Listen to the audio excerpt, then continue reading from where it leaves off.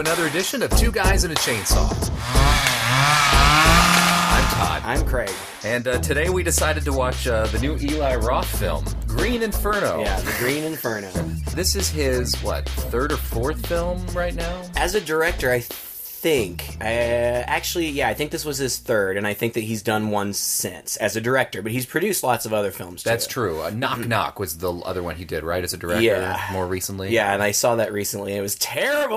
Was it really? Yeah, it was horrible. It's one of the worst movies I've ever seen. Oh, no kidding. Yeah. Wow, okay, well, that's good to know. You know, I saw Cabin Fever, right, which was his first one, and I really enjoyed that one. I thought it showed a guy who clearly enjoys horror movies and has a sense of humor about them, that he's not afraid to just splash up there. It was a little self-referential. It was a little like horror movies tend to be in this post-Scream era, right, where we sort of make movies about movies, which it gets kind of old after a while, but there was something about Cabin Fever that just seemed a little more fun than that. Yeah, I mean, I'm kind of touch and go with him. I liked Cabin Fever a lot, too. I thought Hostel, Part 1, which he also directed, was good for what it was. Yeah. And I actually thought that Hostel Part 2, which he also directed, was better than the first one. But then, there have been a couple that... I guess that's really kind of all he's directed. I think we named them all. Right. And Knock Knock was horrible, you said. I really didn't like it. And it's funny because one of the principal stars of that film was the young lady who in this movie plays the lead, Justine. Yes. And that's his wife, Eli Roth's wife. And she wasn't bad in the movie. I just thought that I just hated the whole premise, the whole script. I just didn't care for it at all. But I kind of know what you're talking about, because that's with the post-Scream kind of feel, because I kind of felt the same way about this one. It's got kind of a cynicism to it. Like, it wants to be self-aware, and it wants to kind of be kind of in-jokey, and it just... Tonally, it felt a little weird, especially in the beginning. Like, in the beginning, it almost felt like we were watching, like, a college campus comedy for a while. Tried too hard. Is that what you're getting at? Well, right. And the characters seem to be too, I don't know, just carbon copy, pulled from other films. Right. Just your cynical 20-somethings, very self-involved, think that they can save the world. That whole opening part, I was just kind of feeling, this is just all right. I mean, once they got to the Amazon, I thought things took a turn for the better for me. What did you think? Well, you're right. The movie I was very unimpressed with it starting out. Extremely unimpressed. Actually, it felt really amateurish. It did not seem like this guy's fourth film. After I really felt like his previous movies were more or less felt really professional. Cabin Fever was a little, but once you get to Hostel and the others, the quality of the acting was pretty good. Right. The quality of the dialogue, which he wrote, if I'm not mistaken, was pretty good in those films. I agree. In this, I felt the dialogue was terrible. It yeah. It was forced, and it sounded like he was trying really hard to make that kind of goofy college film with characters who were saying clever, witty things that weren't clever and witty. Right. But they were played that way. Right. Especially, you've got the main girl, Justine, and in the beginning, she has this kind of emo roommate. Beautiful girl, but the character seemed really forced. I mean, she's saying just the quippiest kind of stuff. And she was too emo. Yeah, that's so gay, and that's so retarded. Stuff that is even dated for 2015. Quite honestly. People don't really talk like that very much anymore. Don't. And this is firmly planted in what's supposed to be, 2015. Of course, the movie was shot in 2013. I don't know if 2 years makes that big of a difference. Maybe it does. I don't know. Have we changed that much since? But even so, I think the quality of the acting was bad. It was over the top. In her case, especially.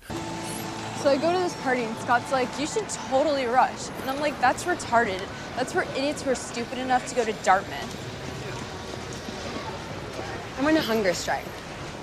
You're one of them, I can tell. Or I'm just not hungry. Or you secretly want to starve yourself. Duh, what girl doesn't? None of those girls give a about the janitors. They just don't want to look like they're anorexic. None of them. Not one. So what are they doing on the lawn at 9 on a Sunday? The only thing those posers care about is looking like they care. It's just some weird demonstration to appease their fucking white, stupid, suburban Jewish guilt. Hi, I'm Jewish. I'm allowed to say that. Oh, just the whole time. And I got really sick of seeing her on the screen. And I'm not often that way. I can put up with a lot, but I really couldn't wait for that character to go away. Yeah, and I'm not sure who that actress is. I don't remember her name. I think that she's not famous for acting. I think that she's a musician, I believe. And her IMDb page, she's got a few credits, but not very many. So, maybe she's just, a little bit out of her element. I think that they... Initially, when they cast her, they kind of made a big deal out of it. I think that she was kind of a name. Again, I don't really know who she is, but I'm old, so who knows? But did you ever even catch her character's name in the movie? No, I didn't either. And I was really pretty relieved when she didn't end up going on the on the trip with them. At the same time, I was shocked that she didn't, because I was thinking to myself, oh, this is going to be just like this kind of movie where somehow she's going to get roped in. The one woman who was cynical about her roommate getting wrapped up in these causes. That's the other thing that I thought was really stupid about the beginning of the movie, was it seemed like these college kids are obsessed with causes. Right. And I know that is part of the point that he was trying to make in the movie, but it came across really forced and fake. Like, no college kid is spending their day and their night, I don't care if you're a freshman, obsessed with the people who are petitioning outside of their window, and then very interested in the leader of that group and looking at him and glancing at him from afar in the cafeteria and out and about. It seems like every conversation they have is revolving around how stupid it is, how gay it is to be involved in some cause. And not a particular cause. Right. It's just the whole notion of being involved in activism. Well, I really think that is the social commentary that he was going for. I think that he was trying to be critical of the part of our culture, probably particularly youth culture, college-age kids who claim to have these really noble motives for their cause, but really that annoying girl, the annoying roommate in the beginning, she said something about this group who is protesting on campus for health insurance for their custodians. The group is called ACT. Don't think, ACT. But the girl says, these people only care about looking like they care. And I think that is a big part of what he's trying to get at, that these... And really, I guess our main character, Justine, kind of has really some naive notion that she can really make a difference. But as it turns out, the leaders of the group really do only care about the publicity and really do only care about, how many reshared tweets they get or, making the front page of Reddit because of their activism or whatever. The cause really is secondary, but it's a good ploy for getting their faces on the internet. Yeah, and I agree, and I can see clearly that that's what he was trying to do, but didn't you feel like it was clunky and forced, the way they were ham-fisting this down?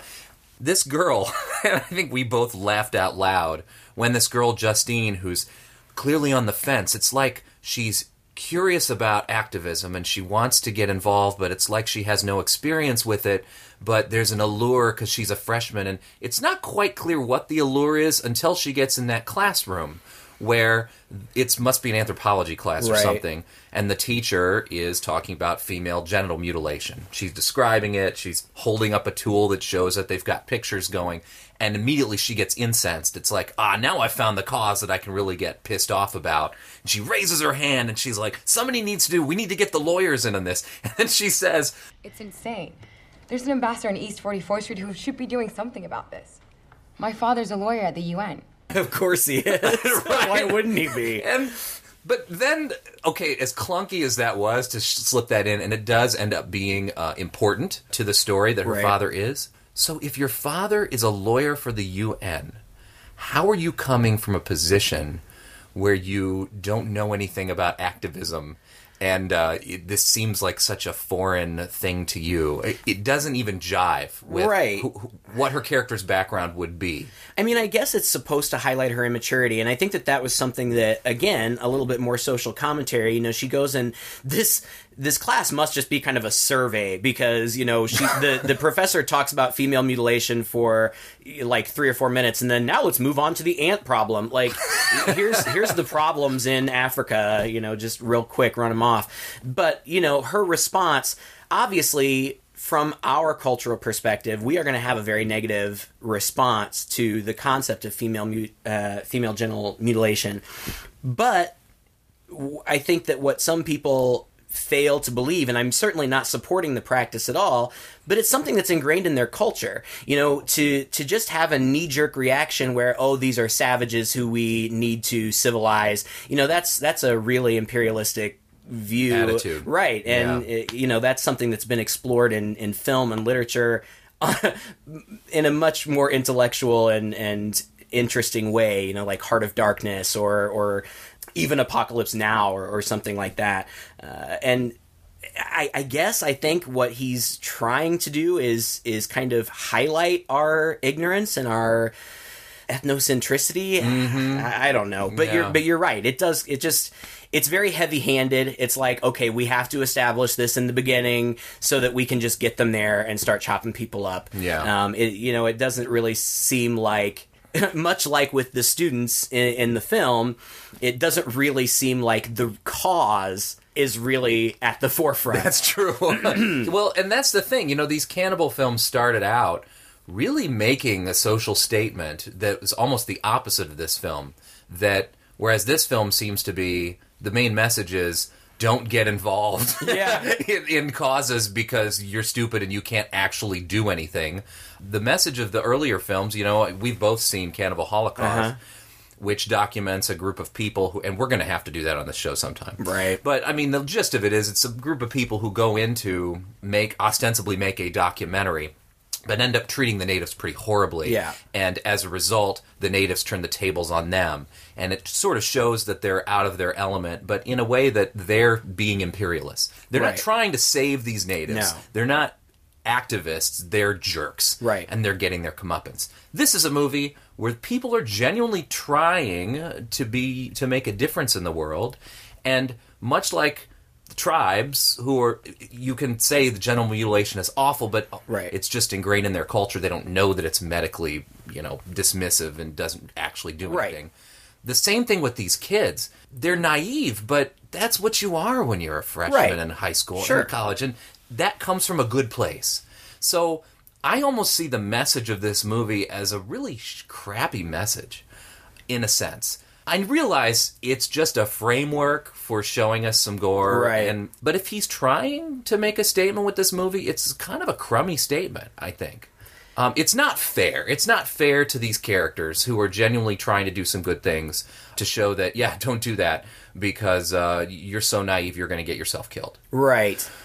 Well, and I guess part of the message is leave well enough alone. It's really none of your concern. You know, these people are, you know, in the end, spoilers always, guys, but Justine is the only one to make it out. I mean, this is a big group of activists. I couldn't even keep track of all their names. There's, 10 probably of them at least. It's another one of those too many characters in the beginning movie, but then you realize it's just because they want to kill off half of them right away. And you don't have to care about them, and you don't. Or at least I didn't find myself really caring about any of the characters except potentially Justine, but even she, when she finally does escape, when she comes back, she fabricates a story so that the natives end up looking peaceful and helpful as opposed to brutal.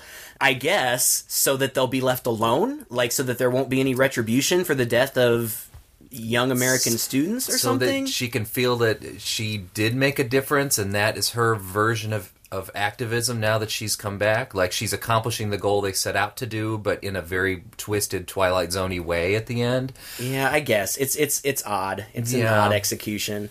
It didn't work. I mean, it didn't work for me. I don't know. I don't require that my movies like have a moral message. Right. But when you have a movie that seems to be trying to wrap a moral message around it, that's got to be solid. And this, to me, was on shaky ground. Yeah, I can agree with that 100%. It might have been less hokey if they had not tried to push that so hard. That's a good point. I think that if we had just, okay, these are young college activists, it's not like that's a rarity, that you find that on any college campus. If we could have just kind of appreciated their motives and then maybe seen the flaws of their perspective, but not have it so heavy-handed, I think maybe it would have come across better. But you're right. I'm not going out looking for horror movies that have some kind of deep message, but when the attempt is made and it falls flat, you notice. Yeah. And I think that's kind of the case here. Yeah, well, it definitely makes it stand out a bit. I appreciate he was trying to do something a little different. Clearly, this is an homage to those films. Yeah, he was a huge fan of those films. I mean, he was really inspired by Cannibal Holocaust to do this film. In fact, the original shooting title of Cannibal Holocaust was The Green Inferno. Yeah. So obviously, he's trying to pay tribute to this genre that really kind of just came and went in a heartbeat. Sometime in the late 70s, early 80s, there were a handful of these cannibal movies, and they were really sensationalized. The creator, or director, I suppose, of Cannibal Holocaust was... Well, his plan was to try to fool people into thinking it was an actual documentary, and it worked so much so that he was brought before a judge to be, questioned about the disappearance of these actors or the people in his thing, and then he produced them. He had asked them to lay low to keep it believable, but he produced them, and of course then everything was fine. But then there was Cannibal Ferox, and then a few other a little bit less well known, and then the genre just kind of faded away for the most part. That's surprising too, because usually with these exploitation genres, they tend to have long legs. Even if the movies aren't that great, you take something and you go with it. We got zombies still going on. We got vampires still going on. We have all of these things really in the horror genre that have lasted for decades. And that came and went like a flash in the pan. And I was asking myself why today. And maybe after seeing this movie, I just realized that there really aren't a lot of places you can go with it. What do you do beyond naive Westerner meets their ancient counterparts or whatever, and either tries to be the imperialist and come and invade them and gets their comeuppance? What do you do with horror beyond that? You know, you really don't. So you're going to see the same movie over and over and over again, and even that gets, you can't do anything new. Right, and like I said, once they get to the jungle, I mean, that's very much just what it is. I mean, they're captured, and then there's lots of things I want to talk about, but... well, let's go back to when they get to the jungle, because the first thing is they do their duty, right? Right. There is a plan. Alejandro is the main leader of this group, ACT, and he's very serious and very brooding and really just an ass. Super pretentious, but he has this intel, I suppose, about this company that wants to harvest natural gas from underneath this tribe in the rainforest in Peru. Have you ever had fantasies of saving a dying tribe? Of protecting them from encroaching civilization? Well, an opportunity has come up to turn that fantasy into reality. For those of you who care enough to join us. In 2 weeks, an untouched jungle in the Peruvian Amazon will be destroyed forever, and so will the natives inside it. The companies want the natural gas in the ground under the villages, so they GPS the location, bulldoze the homes, and kill the natives. Ancient tribes, seen only in rare glimpses from satellite photos, will be gone forever. So what's the plan? March into the jungle and starve yourself?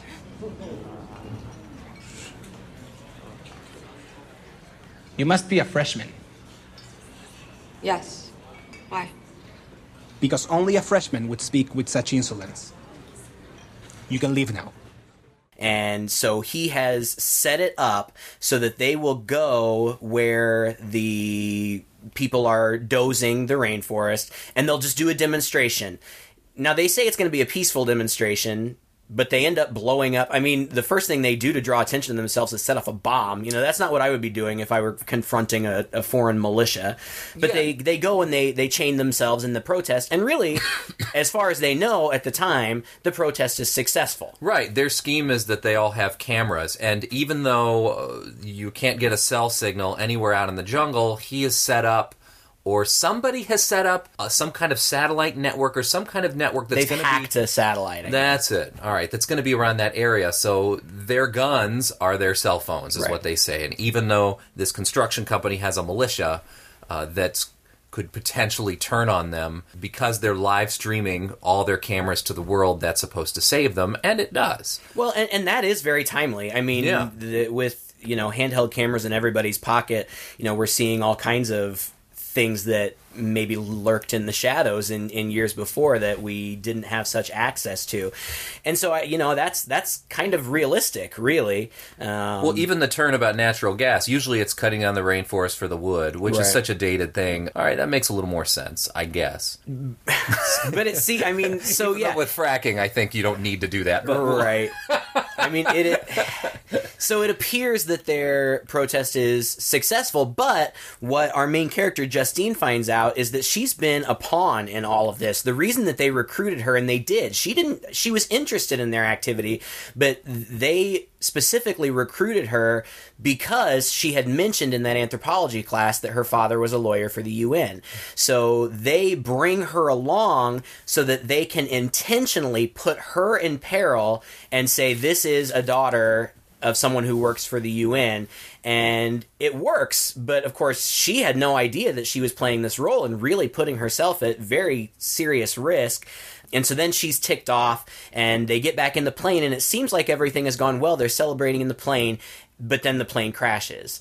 And the plane crash scene was kind of cool, at least. Yeah, it was. Kind of fun. It was like one of those where you actually get to see people turning around upside down as they're twirling from inside the car, and a guy's kind of puking all over himself, right. and it's going. And it was a prop plane, which was weird because there was kind of an explosion from one of the wings, which I was thinking, why would that be? Later on, we figure out maybe their plane was sabotaged. But at the time, that was a question that, kind of came up in my head. Right, the engine just blows, like out of nowhere. There's no warning. It's just from the propeller starts shooting flames and smoke. And they're now in the jungle. The only phone that could potentially reach somebody is this GPS-enabled satellite phone that they brought. Yeah, I guess it's like part of the plane equipment, I guess. I don't know. And once they kind of get their heads on straight, they are looking for this, and that is when some people show up who happen to be the tribe and start killing them. Right. And the reason, or at least the reason that's provided, now the tribe is just established as being cannibalistic, which from what I read is not particularly realistic because there are no native cannibal tribes left in that area. But once they've been captured and they're taken back to the native village, Alejandro tells them the reason they're doing this is because they think that we're the enemy. When they had done their protest, they had dressed themselves in the uniform of the construction crew that they were protesting. So these natives, and of course they don't share a language at all, so these natives assume that these are the members. Workers, so I mean, it kind of makes sense that they would act violently towards them. And that was one of the things. I'm a little bit conflicted, and I'm really interested to see what you think, because the actors who play this native tribe are not actors. No. This is an actual, I guess, Peruvian native tribe that the film crew, went deep into the Peruvian rainforest and filmed with this actual tribe. And in some regards, I just think that is so cool because we get a little bit of a glimpse, even though I'm sure it's fictionalized, even though I'm sure that, there was, right. I'm sure there was a set dresser and a makeup artist and all that stuff, but these are actual native people. On one hand, I think that's really cool. On the other hand, I ask myself, is this exploitive? Yeah. What do you think? That's a good question. I mean, he did take a page right out of Deodato's playbook, because he did the exact same thing when he went to film Cannibal Holocaust. In fact, you can notice that the natives in that film who are doing some of the more kind of brutal... There's a rape scene with a rock in that movie that's kind of gross, and you can tell that you can tell he looks so different from everybody else. He seems like a Westerner dressed up in makeup. So you could see that even Deodato was a little uncomfortable involving those folks in everything that he filmed. I don't know if that were the case in this movie. I was very interested to know if the tribal leaders in this film were actual natives or if they were actors dressed up. Did you happen to notice that? I was a little bit confused because I think that what I read was that these people who portrayed the tribal leaders were actual tribal people. But then I think that I also read that Roth had either worked or consulted with them before. And I don't know that those puzzle pieces don't come together in my head. So I'm not entirely sure. What I do know is that they approached these people, and when they tried to explain to them what they were asking them to do, there was just utter confusion because they didn't even have any concept of what a film was. And so... and I don't know how I feel about this either. What Roth did was he brought in a TV and played for them Cannibal Holocaust. You know, it's getting right to the point, and it's being totally upfront and honest with them about what they're going to do. I suppose so. Well, and apparently they loved it. They thought it was a comedy. They thought it was hilarious. And they were right on board. I think I read something that almost 100% of the tribe signed on to do this, including the children. There's very small children in it, and these are native tribal children. And it is effective. I mean, the visual is effective. I mean, these really do look like, because they are native peoples, and I guess in a way that the film kind of has that going for it. I mean, that's kind of one of the positives. Little authenticity of some kind, right? I think where the authenticity obviously breaks down is that this isn't a portrayal of how they actually are in act. Exactly. And that's where we start to get uncomfortable, and we wonder, are you taking advantage of these people? Because even though they've agreed to be in this film, do they actually understand how their portrayal in this film is going to be taken in and represented and interpreted by the world? Right. The image that they're projecting of themselves. And it would make sense that they wouldn't understand that concept. I doubt that they even would understand the concept of mass media, that other people might be seeing this. And I don't mean to be culturally insensitive. I would just assume that without that kind of exposure to our culture, that they just wouldn't know. But I don't know. I mean, what I do know is that they enjoyed doing it. Apparently, based on reports, so much so that after filming was done, they approached I think it was the set designer or something along those lines, and offered him or her a 2-year-old child as a sign of their gratitude. And of course, the production designer declined, but it appears that they were on board. And I want to believe that, because I don't want to believe that these people were being taken advantage of. Well, if the people see it in the way, and maybe they won't see it exactly this way because they don't have the context, but perhaps this was in their hearts that, well, we're just acting. And that's sort of how every actor is. Somebody's got to play the bad guy. Right. It doesn't make them a bad guy. People have to portray horrible things that happen in film, and stories, in order to be told, have to portray horrible things happening to people. But it doesn't mean that the filmmakers or the actors involved condone that. In fact, oftentimes the message is quite opposite. Right. This film muddies it a little bit, because what really is the message in regards to the tribe? There's a part of me that just wants to say, well, hey, if they were enthused about it and they were fully upfront with the kind of film they're making, and they showed them Cannibal Holocaust, and it's certainly not Cannibal Holocaust, but it's right in the same line. Yeah. And they were cool with it, and they seemed to understand what they were doing, and they were grateful for it afterwards. There's a part of me that wants to say nobody's really being hurt or exploited here, that maybe a modern audience is sophisticated enough to realize that this is not an accurate portrayal of this tribe, and therefore we're all cool and it's not going to get misinterpreted. Right, and it's not a documentary, and it's not trying to present itself as such as Cannibal Holocaust did. Correct. So, it's fiction. Whether or not a viewer comes to the determination that it's exploitive or not, I really don't think that Eli Roth was trying to exploit these people. Oh, absolutely not. In fact, I really think that his intended message was that they are not the bad guy. They are just going about doing what they do. And it's only because of the interference of outsiders that bad things happen to those outsiders. You know, they've inserted themselves where they're not wanted, where they're not needed. They're disrupting a life. They're disrupting a culture. And in the end, I think that we are meant to, at least in some way, be sympathetic towards the native people and see that really these other people, as good intentioned as they may have been, kind of brought this on themselves.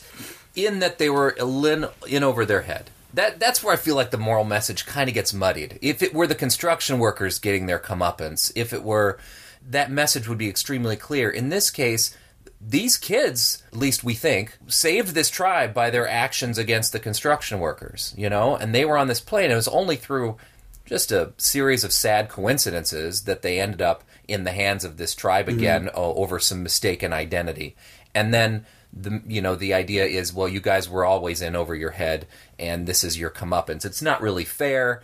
It doesn't have to be, I guess. Horror movies are usually not fair. Right. They're showing sort of an evil, and that's what happens. But in this case, there is no evil, as you just explained. The tribe is doing their thing. These kids were trying to help them, and now they're the ones who are going to get punished, and maybe that's why, in the end, she kind of comes around and ends up helping them anyway. I guess so. And I think that we need to mention the fact that really the vast majority of these young kids really did have the best of intentions, and they really thought that they were helping. As it turns out, Alejandro, the main guy, for him, it was entirely exploitive. This mission that they're going on, he knows that, in fact, it's futile. Yeah, it was a sham. It was a sham. We didn't stop anything. We just delayed it by a day or two. What are you talking about? It's all a PR stunt. Carlos was hired by a competing company to stop them from reaching the village first. So, we did. He gets paid and our organization known worldwide. You know how many people are gonna join us after this?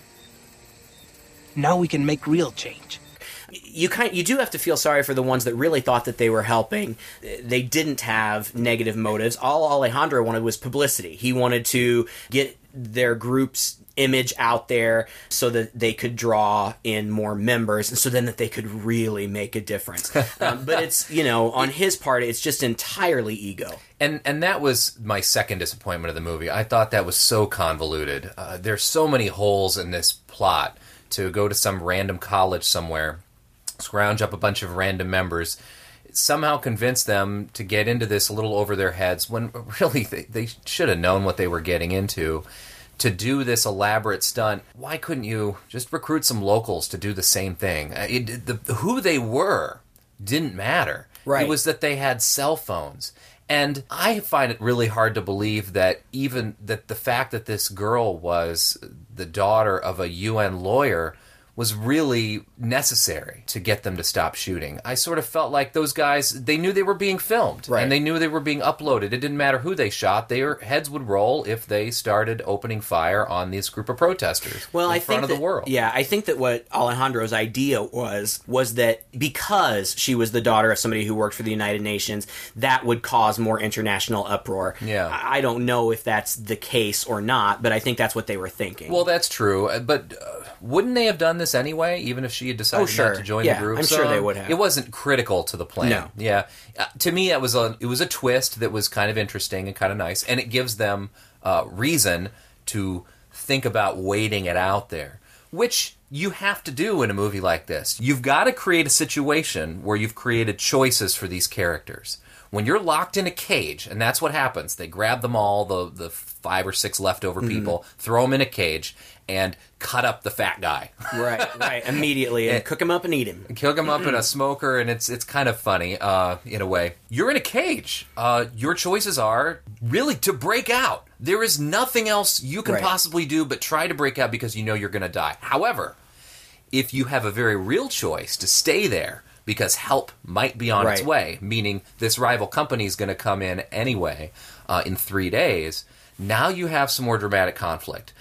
Should they stay? Should they try to break out? Now breaking out is inherently more risky than it used to be. Right. You know? Well, and that's the thing. I liked that they portrayed it in such a way that it wasn't just outwitting the dumb natives. You know, these natives were very efficient. You know, they had guards on them all the time. Except they couldn't build a good cage. These guys just need to put a few more poles across that cage, and they wouldn't have had to have a guard standing over it all the time. I mean, but it wasn't meant...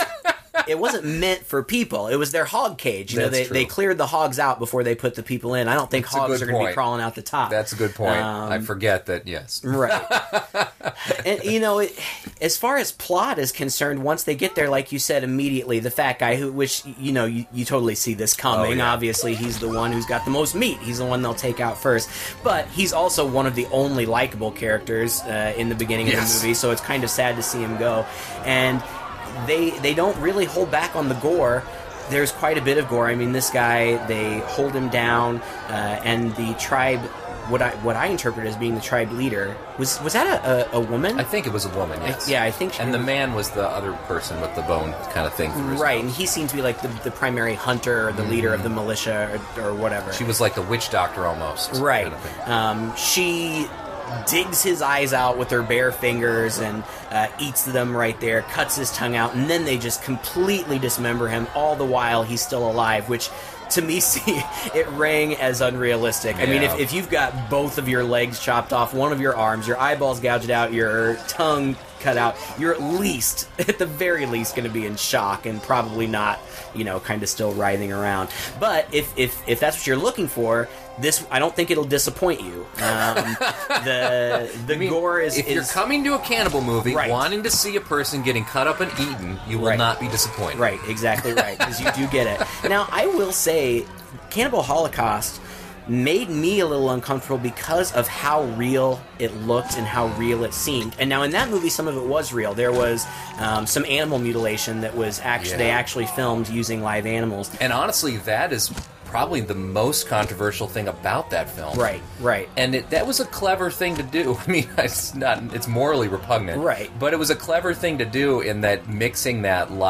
real death with the fake death lends a certain air of, not legitimacy, but what's the word I'm looking for? Authenticity to the human death. And that, he didn't go there with this film. He couldn't. No. He couldn't. And you wouldn't want to. Right. But what I was getting at with the effects here, I mean, I assume they were adequate, but there was something, and maybe it's because he showed too much, that it didn't seem real. No. I mean, it seemed like decent effects. I mean, it was very bloody. But there was one point in particular when one of the tribeswomen was preparing the torso of this big guy, whatever his name was, and it was completely apparent that it was a completely hollowed out shell. She just lifts it right up. Right. And it just, with the slightest touch, it moves. I mean, this is a big, heavy guy. This guy's torso would have been 100 pounds at least. At least. So there was a little bit... I don't know. It pulled me out a little bit and made it less scary and less effective, because even though, you know, you go into these movies, you know it's not real. Yeah, but when it's visibly obvious that it's not real, it kind of pulls you out. It gets hokey, and no, I agree with you completely. I felt the same way watching that. Watching most of the gore effects, actually. The same effects were probably more effective back when the footage was more grimy and gritty. Right. But yeah, so it did. It took me out of it, too. The other thing that took me out of this movie, and it was just a distracting element, but it had to do with the filmmaking, was that this movie was obviously shot on video. And the reason you can tell is that the dynamic range is terrible. When they're in the boat or in the woods, the sky is completely blown out. You know, all the highlights are bright white. You can never get both shadow and light in the same scene. To me, it was so distracting. And it's a shame, because this environment is so lush and beautiful. Right. You're shooting in the jungle. I'm not one to get into the film versus video battle. I really don't care. To me, I think shoot it on video, that's fine. But it's a shame when you have this opportunity for beautiful pictures and beautiful images in this environment, and you're shooting on a medium where the water... Everywhere the water just looks muddy, because everywhere it glistens is just a bright white and kind of runs together. Or you get a shot of the side of the mountain or whatever, and they haven't filtered out the sky and brought it down, so the mountain looks great and stuff, but the sky is just this bright white. You know, I could show you examples. Well, no, of what I'm talking about, but you'd know. Yeah, I mean, I don't know anything about the technical side of it, but I did notice, particularly in the beginning, that, you know, the colors were very, very bright. I mean, it felt oversaturated. Yeah. I didn't think it looked bad. I mean, there was a crispness to it that I thought was okay. And maybe I was just taken in by kind of the natural beauty. And again, I think that's one of the strengths of the film, is that they really did shoot on location, and it is really a gorgeous backdrop to set this film against. So I'll take your word on the technical stuff, but it didn't bother me as much. I did notice the really super bright colors, particularly in the beginning, and the clothing that they were wearing. And it was very bright. It was, this whole film it almost entirely takes place during the day. Yeah, right? You're right, it does. And very, very bright throughout. From there, I mean, they're basically just held captive. They're waiting after Alejandro reveals the truth that there's really going to be another construction crew coming. They're kind of just waiting it out. However, there's one girl who can't just sit and wait. And I guess before that, we should say there are 3 girls there, including our main girl, Justine. Almost immediately, I think it's the morning of the second day that they're there, they take all the girls out and they strip them. And of course, we know that they had that exposition where it was all about the female genital mutilation, so we know what's going on. They strip them from the waist down. The witch doctor lady, or whatever she is, kind of, I guess, examines them. Now, I didn't really understand what was going on here, because she's got this kind of like hooky claw kind of thing, and she appears, now you don't see it in direct shot, but it appears that she penetrates their genitals, and she does that to the first 2 girls, and they seem very uncomfortable, as obviously they would be, but not necessarily in terrible pain, so it doesn't seem that she's trying to hurt them at the moment. But then she goes to Justine last, and when she removes herself, there's blood. Now, did you take that to mean that she was menstruating? Yes. Okay. That's how I took it. And it took me a while to put that together, too. That's really the only explanation. The only other explanation is she cut her somehow. Right. But she kind of lifts it in the air, and everybody sort of kind of celebratory. Right. Which was strange, but okay. So, right. And she marks her on the forehead, and they take the other 2 girls back to the boys, but they take Justine away into a big hut. Right. They blow some magic dust in her face, and she passes out, and they take her into this hut. When she does eventually come back, but she's been ceremoniously painted, and so they believe that they know what's going to happen. I don't know. I have no idea what the menstruation part had to do with it, but here's my guess, and this is a lousy guess, but my guess was that since we learned that this was a rite of womanhood, my guess is that you don't get female castration until you start menstruating. And so she was checking them to see which of them was menstruating in case the other 2 hadn't started their period. But they're both old enough that they would. I don't know, but it doesn't make a lot of sense because this is the enemy. Right. And why would they be doing this at all? At first, and this is terrible to say. Again, I'm not trying to be culturally insensitive, but at first I thought the tribe's the witch doctor person was a man. She's androgynous. Yeah, it's hard to tell. Until the end, where you get some side views of her, and it appears that she has female breasts. But at first I thought it was a man, and I thought that maybe he was selecting one of them to kind of be a concubine or something along those. You did worry that maybe she was just going to get massively raped in that cabin, and it didn't appear to be the case. No, but I still don't understand really what the purpose was. You know, one of the girls, so there's 3 girls. 2 of them, the other 2 who are not Justine, are a lesbian couple. One of them is kind of the tough, I can get all the girls I want lesbian, and the other one is kind of the I'm sweet and naive, college freshman lesbian. Those 2 types. Right, exactly. and the one girl's got a lot of tattoos on her, right, too. The tough one, right. Yeah. And so she decides that because she had run track, that she would be able to escape. So she tries to escape, and it appears at first that she does, but then later on, the natives give the remaining prisoners some food, and it appears just to be vegetables. I think they say it's like boiled scraps or something like that. I don't know. They eat it. And the other, the blonde girl, the girlfriend, gets to the bottom of her bowl, and there's blood in the bottom, and she looks out, and she sees the native children playing with scraps of skin with the tattoos of her girlfriend on them. And so then there's not just blood. That, I think, is one of her tattoos. Was it in the bowl? Yeah, I think it was a flat You're piece. right. And it was hard to tell, but you had to kind of put two and two together You're after right. seeing the Now that you say so, it makes sense. I was Yeah. thinking it was a design in the bottom of the bowl, but you're absolutely right. It was one of her tattoos. And so That was kind of funny, actually. Yeah, it was. And so she, the remaining girl, breaks that bowl that she had been served in and slices her own throat. So none of the women are ever killed by the tribe except for when they first crash. There's one woman who tries to approach them who gets killed, and then the woman who tried to escape. So I don't know if they were planning on keeping all of the women or if Justine had been marked for something special. I have no idea. I guess in the end it doesn't really matter, but Yeah, I was interesting. questioning what was it specifically about her, aside from the fact that she was menstruating, that made them give her special attention. Yeah, that'd be the only thing that makes sense, is you have to imagine some sort of cultural thing where they don't just kill all their enemies, they take the women, and if they qualify, they recruit them into the tribe, or they keep them as a concubine or a childbearer or something. And that would be probably the best explanation for why then they would go through this, mark her for eventual genital mutilation. Right.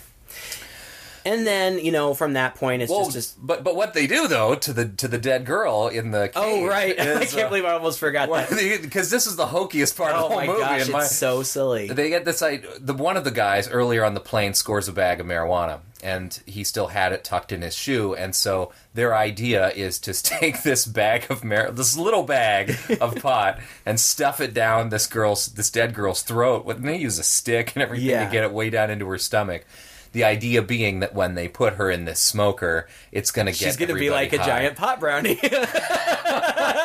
And we're sitting here, both of us, saying that is so stupid. It is the dumbest thing. It's never going to work. And not only that, but it was in a Ziploc bag, and they shoved it down her throat in the Ziploc bag. I would think if they wanted the drug, the THC, to permeate, they would have at least opened it and put it in there. You'd really want to season the meat. You'd want to use one of those spice injectors, really, to get it down in there whole. But of course that happens, even though this smoker is by one hut in this rather large complex, everybody's gathered around it, and I guess they all inhale enough of the smoke, or they eat enough of her flesh.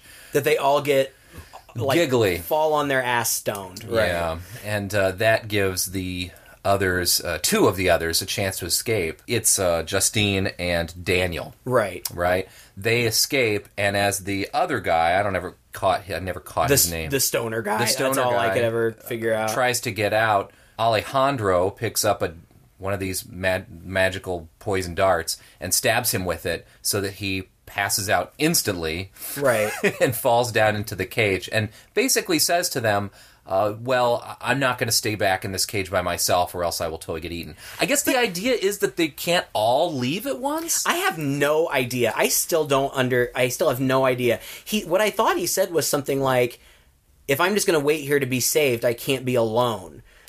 Because there was never any suggestion, as far as I saw, that they weren't planning on helping him escape too. Yeah, well, to me, my thought was, because the cage was tall enough, they had to hoist people up, that naturally there's nobody there to hoist that last person, and so one of them was going to have to stay. Alejandro, my interpretation of that was that he said, if I'm the only guy left in this cage, they're going to kill me for sure. Right. Whereas if there are two of us left, Maybe you can buy some time. And that's why that still doesn't make sense, because he's such a dick. He could have just insisted on going first and left the other kid behind, or we saw later how he himself lifted himself and hoisted himself to the top of the cage. He could have just done that, and they would have lifted him the rest of the way. It makes no sense. And the more that we talk about it, the more I think of other things that make no sense. The character of Alejandro is just an ass. At one point, it's right after I think that the blonde girl had slit her own throat, he just starts jerking off. What are you doing? If we don't want to end up like the others, you'd be wise to do the same. You're psychotic. I'm not psychotic. When your body's under stress, the only way to think clearly is to find a release. Who does that?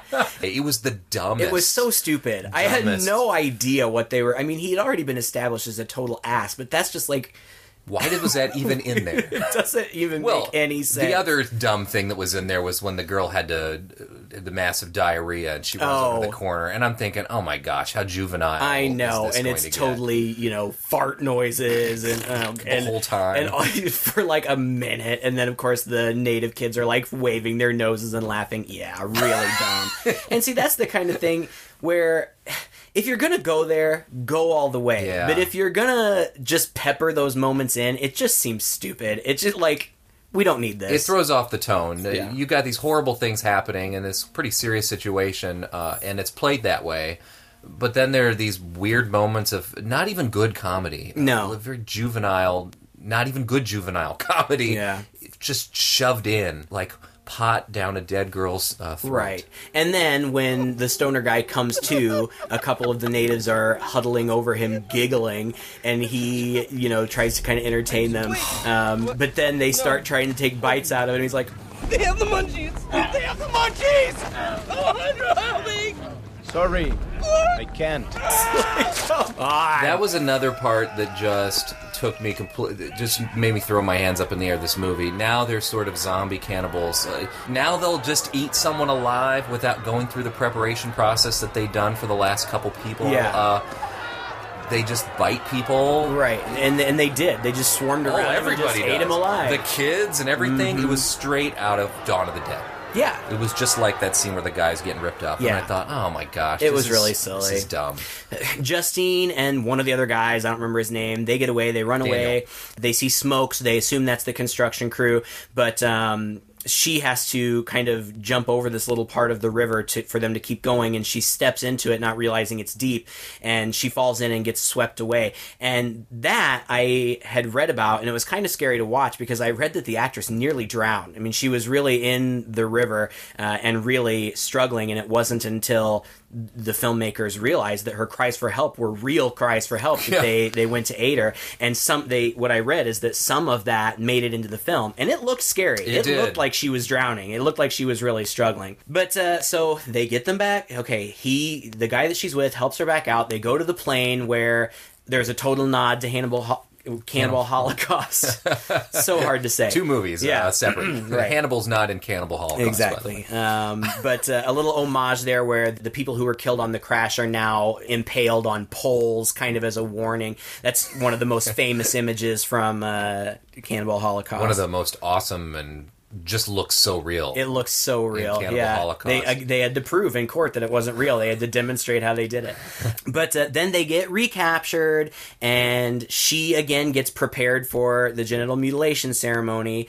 She's repainted. She's tied up. They tie up the guy that she was with on a pole and smear him with something which lures ants, which kind of eat him alive. But eventually, throughout the course of the film, Justine has been trying to make a connection with this young native boy. She's a flautist, and she has a little flute necklace that her mother gave her. Well, it was used. What was it? Her grandmother's melted down silver or something right. like that. So it's. I mean, everything you could possibly do to make this a precious family heirloom. Yeah. This is it. Aside from putting a curse on it that she should never take it off. She's looking to the kid for help, and he's kind of looking on sympathetically, but he doesn't do anything. The witch doctor comes out. She starts to perform the genital mutilation ceremony, but then there's a commotion.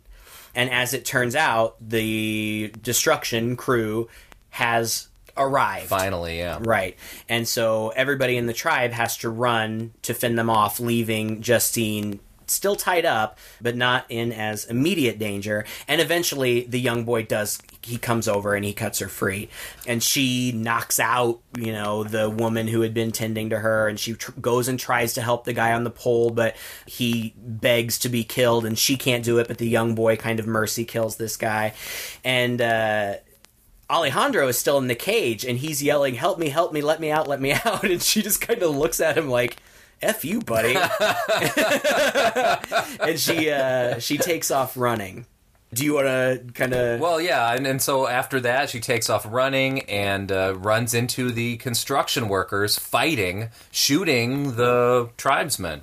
She happens to have the one cell phone that they found, one of the cell phones that they found at the plane site, which was dead. And I don't know if it was dead or not. I don't think it was. But it wasn't functioning. It wasn't... Right, she didn't have a signal. And so when she gets there... smart gal. Right, when she gets there, she realizes, of course, that she's completely decked out in native makeup. I thought we were going to come with a Night of the Living Dead situation where she was just going to get shot. I thought for sure she was going to get shot. No question at all. But she doesn't. But you see kind of this slaughter of this tribe. And again, it makes you realize they are not the enemies here. They are just protecting their home. Mm-hmm. But she gets the pretty genius idea to do the same thing that they had done before at the protest, to hold the camera up as though she is videotaping. Camera! Internet! Film! So they stop. They point the guns at her, but they stop. And the guy says, in a foreign language that I don't speak, but it sounds like, give me the camera, or get rid of the camera or something. And she throws it down hard enough to smash it, which was really smart because he picks it up to check it to see if she had actually been videotaping, and it's totally smashed, so he has no way of knowing. Yep. And that is why they then take her in and deliver her back. And she is they ask her before she gets on, are you sure there was nobody else? And she goes, yep. Nobody else. And then she gives that story to everybody, and they tell her, well, thanks to you and your bravery. Her story is, the plane crashed, I was the only survivor. The tribe took me in and fed me, and I never felt that I was ever in peril or danger. They're angels, and it was only through them that they delivered me. And they say, well, thanks to that, then you have saved this tribe. Right. And she is a little still kind of having some nightmares about... Which is stupid. That was like, the weirdest nightmare scene. It was like an end cap. It was one of those things that you wish that you would find on the bonus features. Yeah, like a deleted scene that ended up in there. It's dumb. She dreams that she's walking on campus and Alejandro comes up behind her and says, I did it, I got out. And then she like turns into some kind of monster and bites his face off. It's so random. Yeah. And she wakes up and, it was a dream. And pretty much, it seems like she's kind of gone back to her life. She's back in the dorm living with her same roommate, and she looks down upon the activists, and you're not really quite sure what's going through her head, but they have almost co-opted their old Alejandro's face as their Che Guevara or whatever on their t-shirts.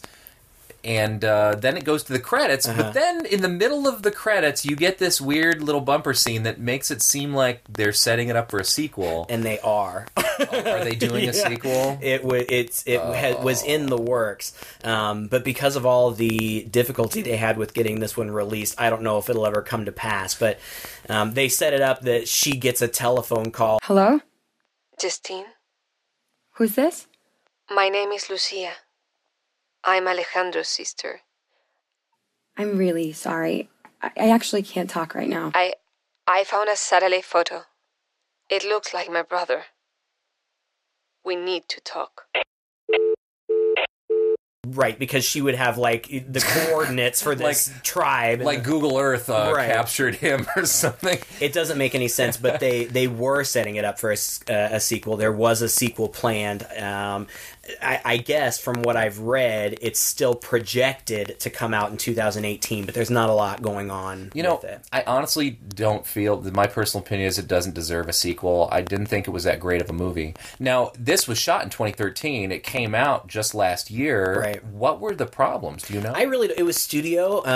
It was slated for a release in October of 2015, but the studio went bankrupt, and so then it didn't have a distributor, and so it kind of floated around looking for a distributor for a long time, and finally somebody picked it up and they gave it kind of a limited theatrical release, and then it went to streaming and whatnot.